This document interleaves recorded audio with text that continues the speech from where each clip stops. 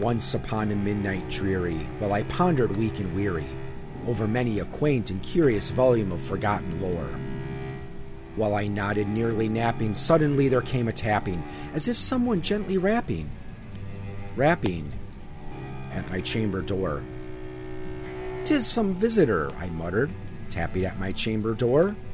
"Only this," and nothing more. Distinctly I remember it was in the bleak December, and each separate dying ember wrought its ghost upon the floor. Eagerly I wished the morrow, vainly I had sought to borrow from my book surcease of sorrow for the lost Lenore, for the rare and radiant maiden whom the angels name Lenore, nameless here forevermore. Then the silken, sad, uncertain rustling of each purple curtain thrilled me, filled me with fantastic terrors never felt before. So that now, to still the beating of my heart, I stood repeating, "'Tis some visitor entreating entrance at my chamber door. Some late visitor entreating entrance at my chamber door. This is it, and nothing more." Presently my soul grew stronger, hesitating then no longer. "Sir," said I, "or madam, truly your forgiveness I implore. But the fact is I was napping, and you so gently came rapping, and so faintly you came tapping at my chamber door, that I scarce was sure to heard you. Here I opened wide the door. Darkness there, and nothing more." Deep into the darkness peering, long I stood there wondering, fearing, doubting, dreaming dreams no mortal ever dared to dream before. But the silence wasn't broken, and the stillness gave no token, and the only word there spoken was the whispered word, "Lenore?" This I whispered, and an echo murmured back the word, "Lenore." Merely this, and nothing more. Back into the chamber turning, all my soul within me burning. Soon again I heard a tapping, something louder than before. "Surely," said I, "surely, this is something at my window latest. Let me see then what threat is, and this mystery explore. Let my heart be still a moment, and this mystery explore. 'Tis the wind, and nothing more." Open here I flung the shutter, then, with many a flirt and flutter, in there stepped a stately raven of the saintly days of yore. Not the least obseisance made he, not a minute stopped or stayed he, but with mine of lord or lady perched above my chamber door, perched upon a bust of Pallas just above my chamber door, perched and sat, and nothing more. Then this ebony bird beguiling my sad fancy into smiling by the grave and stern decorum of the countenance it wore.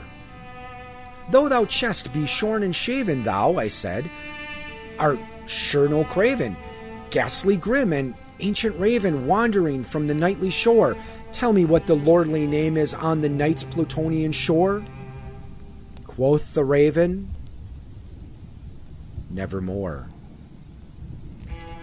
Much I marveled this ungainly fowl to hear discourse so plainly, though its answer little meaning, little relevancy bore. For we cannot help agreeing that no living human being ever yet was blessed with seeing bird above his chamber door, bird or beast upon sculpted bust above his chamber door, with such a name as Nevermore. But the raven, sitting lonely on that placid bust, spoke only that one word, as if his soul in that one word he did outpour. Nothing further than he uttered, not a feather than he fluttered, till I scarcely more than muttered, "Other friends have flown before. On the morrow he will leave me, as my hopes have flown before." Then the bird said, "Nevermore." Startled at the sadness broken my reply so aptly spoken, "Doubtless," said I, "what it utters is its only stock and store, caught from some unhappy master whom unmerciful disaster followed fast and followed faster, till his songs of burden bore, till the dirges of his hope that melancholy burden bore, of never, nevermore. But the raven still beguiling all my sad soul into smiling, straight I wheeled into a cushioned seat in front of bird and bust and door. Then, upon the velvet sinking, I betook myself to linking fancy unto fancy, thinking that this ominous bird of lore, what this grim, ungainly, ghastly, naught and ominous bird of yore meant in croaking, nevermore. Thus I sat engaged in guessing, but no syllable expressing, to the fowl whose fiery eyes now burned into my bosom's core. This and more I sat divining, and my head at ease reclining on the cushion's velvet lining that the lamplight gloated o'er, but whose velvet violet lining with the lamplight gloating o'er she shall press on nevermore. Then methought the air grew denser, perfumed from an unseen censer, swung by seraphim whose footfalls tinkled on the tuffled floor.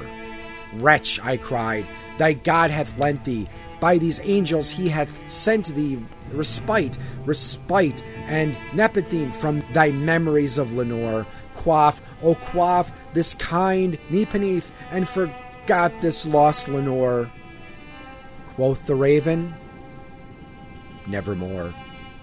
Prophet, said I, thing of evil, prophet still, if bird or devil, whether tempter sent or whether tempest tossed thee here ashore, desolate, yet all undaunted, on this desert island enchanted, on this home by horror haunted, tell me, truly I implore, is there balm in Gilead? Tell me, I implore.